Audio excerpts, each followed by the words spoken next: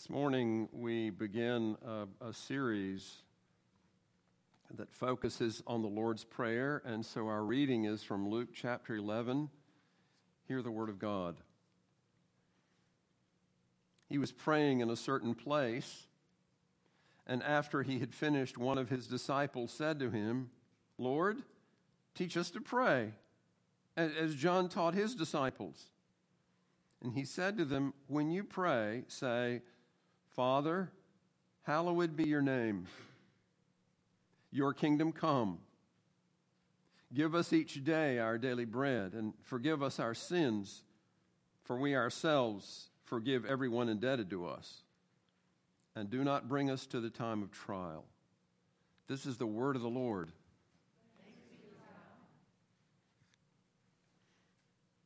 We're not told which disciple it was of the 12 that came to Jesus, but it's more than likely possible that he was there when Jesus was at Nazareth, and Jesus spoke from Isaiah 61.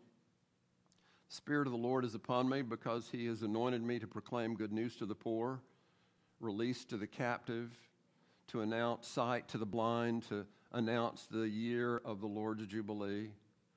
It's entirely possible that this disciple was there when Jesus called Peter and his brother and others to follow him, and Peter falls to his knees on the beach by the Sea of Galilee.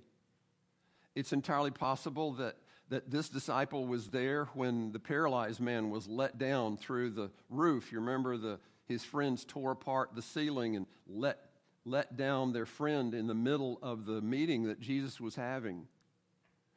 It's entirely possible that this man was there when Jesus took loaves and fish and broke them, and they became enough food to fill thousands of people, not to mention the women and children. It's entirely possible that this disciple had watched Jesus go out day after day after day in the early morning hours, and he came back, and he wanted that connection with God that apparently Jesus had. And so he says to him, "Lord, teach us to pray, as John taught his disciples." According to Luke, John had followers, and John's followers were known to be about fasting and prayer. And so, remembering that experience, Jesus' disciples said, "Teach us to pray." John taught his disciples, so you teach us. And so, let us give this morning the beginning of some serious attention to the Lord's Prayer, what we've come to know as the Lord's Prayer. I think it's fair to say that the abundant life in Christ is many things, but it's especially an abundant life with God through prayer. Not prayer just for our families and for our friends, but prayer for a world that is in need. Jesus prays for the world to experience the love and power of God. And so we begin with the virtue reverence. Now, if you're like me, you may have thought that the idea of reverence is something we do when we come into a worship center like this. Maybe you're late and the worship service has already started, and so you come to the back of the room, and out of respect, out of quiet respect for what is going on, you are, as we say, reverent. The person who is attending a funeral, graveside service, is quiet and respectful and listening to the minister who preaches and who speaks and leads the service, and your demeanor is quiet and attentive. We understand that to be reverence. Even the Boy Scouts recognize that one of the qualities to be a whole and complete human being is reverence. A scout is brave, clean, loyal, and reverent. But I must admit that I have come to a new understanding of what reverence is according to what this petition is in this Lord's Prayer. Jesus says, when you pray, say, Father, hallowed be your name. First of all, Jesus says to pray about God's name. God's name. And he asked this follower to call God Father. He does not use the word that suggests distance, the dignified creator. The rabbis would have used the name of God with great respect. And God was transcendent. God was masterful. God was magnificent. God was all-powerful. And sometimes you and I feel that God is beyond us. And the rabbis would have reflected that majesty, that magnificence, that transcendence. But Jesus uses an Aramaic word that's papa or dad, as we say in our families. The rabbis would never speak so informally to God, but Jesus does. He teaches you and me, he teaches his followers to be informal with the God of the cosmos. And since God loves this world, it makes sense that Jesus tells us to act as if God loves this world. So we call God Abba Father. We call God Dad. And Jesus says to pray about God's name. God's name reflects God's being and character and history. God's name has a story behind it. God's name is about creation. God's name is about fall. God's name is about rescue. 3 words. God creates us. God watches us stumble or fall. And God rescues us. God restores us. God renews us. And this story is told repeatedly through the Scriptures in the Old and New Testament. It is the story of God delivering Israel out of slavery in Egypt. And it's referred to constantly in the Scriptures, particularly the Psalms. Psalm 107 has come to be one of my favorite Psalms. It says it another way. Some wandered in desert wastes, finding no way to an inhabited town. Hungry and thirsty, their souls fainted within them. Then they cried to the Lord in their trouble, and he delivered them from their distress. And he led them by a straight way until they reached an inhabited town. Now, Psalm 107 tells this same account 4 different ways, with 4 different problems. And always it turns on the phrase, when they cried to the Lord in their trouble. The story is the same. Creation, fall, and rescue. And when we pray about God's name, we are remembering God's creation and humanity's fall and God's rescue. The truth is for all of us, maybe it's very much the same. The truth is in my life has turned on this phrase, and perhaps yours has too. Then we turned to the Lord in our trouble, and God delivered us from our distress. And so when we pray, Father, hallowed be your name, we're praying that the world would know this story. We're praying that the world would understand that God is about not only creating us, but when we stumble and fall, God is about delivering us and rescuing us. This morning we're including a portion of the brief statement of faith adopted in 1989, what we call an affirmation of faith. Now, if you have a bulletin, you might take a look at it right now. We're going to be using that affirmation later in the service. There it is, creation, fall, and rescue. There's creation.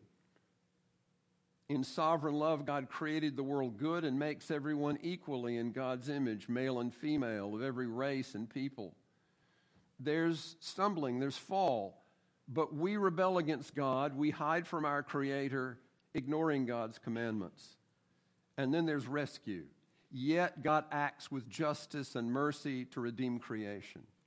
One of the benefits of having an affirmation of faith is that on a Sunday morning like this one, we remember the name of God and we remember the story of God and the way God deals with all of us.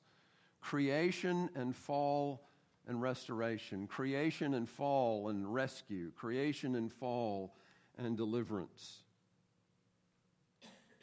The Lord's Prayer begins with a petition about God's name, and we're praying that the world will know this God and God's character through the story that God is with us all. But secondly, Jesus says to pray that God's name is hallowed. And this means to pray that God's name is honored. This means to pray that God's name is taken seriously. To pray God's name be taken seriously is to ask that God's name get inside our heads and hearts. True reverence is not about standing up for a song or remaining quiet during a sermon. I always thought that true reverence was about being still and quiet. And this study has made me begin to see something else. I've come to believe that reverence is to pay attention. True reverence is to listen to God, knowing that God knows who I am and what my needs are, and God has a personal word for me. Go back to the place in your life where you began to take God seriously. If you began to take God seriously at all, it's because you believe that there is an infinite personal God who's speaking a particular word to you that can make a difference in your life. That's the story of the Scriptures. Moses was out tending sheep. He had run away from having killed a man. He'd run away and he'd begun a new life. And one day he's out there in the wilderness and he sees a bush burning and he goes towards the bush. He realizes he's on holy ground and God calls to him. God has a word for Moses. God has something for Moses to go and do. And we have the story of the Exodus. God had something for Elijah to do. Elijah did amazing things, and when he finished his incredible work on Mount Carmel, he ran. He ran away from Ahab and Jezebel, and he ran, and he was exhausted. And he ended up in a cave, and there was a wind, and there was fire, and there was a storm, but God was in none of those. He realized God was in the still small voice. What do you want me to do now, God? God had a special word for Elijah.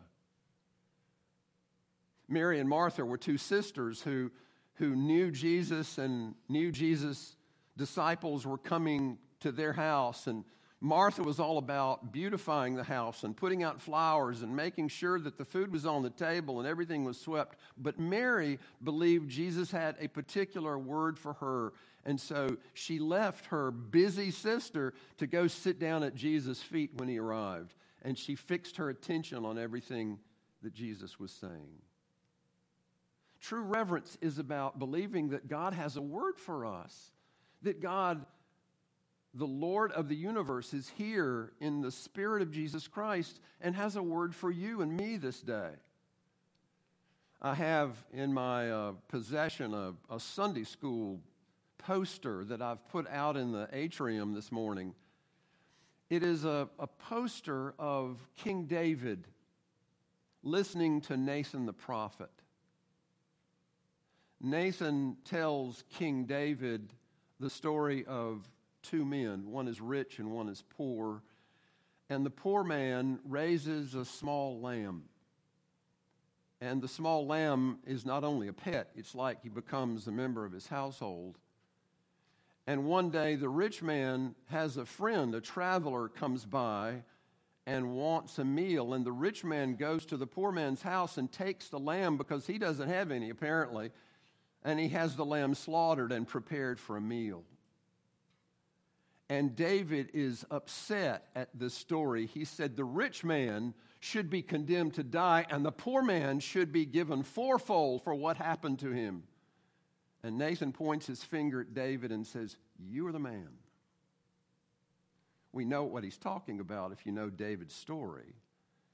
David has seen a beautiful woman, Bathsheba, and he's taken her as a wife. And he took Bathsheba's husband, Uriah, and put him out in front of all the armies so that Uriah was killed. And then he takes Bathsheba as a wife. He's committed adultery. He's committed murder. And Nathan is pointing his finger at David, saying, "David, you're the man." before you leave today, take a look at that. If you can imagine a children's Sunday school poster of this story. But we see on David's face an expression of reverence. And the expression is not one of just respectful silence. David is hearing God speak to him, and he's listening to what Nathan the prophet is saying. When we pray, Father, hallowed be thy name. Hallowed be your name, God. Abba, Father. We are hearing the story of creation and fall and rescue, but we're also taking it to heart and realizing that we're somewhere in that mix. Something is happening to us, and God has a personal word for us, and we're listening. That's what it means to be truly reverent.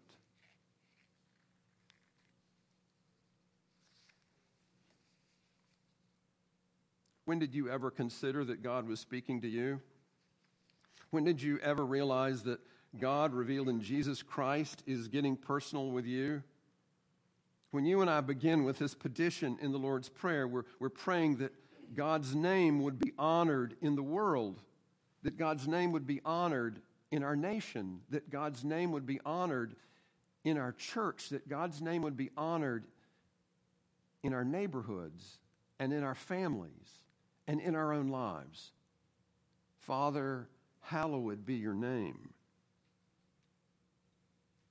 Abba, Father, may your name be honored.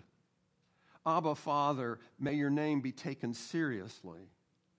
And so this morning, as we pray the Lord's Prayer, we begin with this petition. We pray that people everywhere, including us, would come to revere the very being and person and name of God. We pray that people would pay attention to the story of God.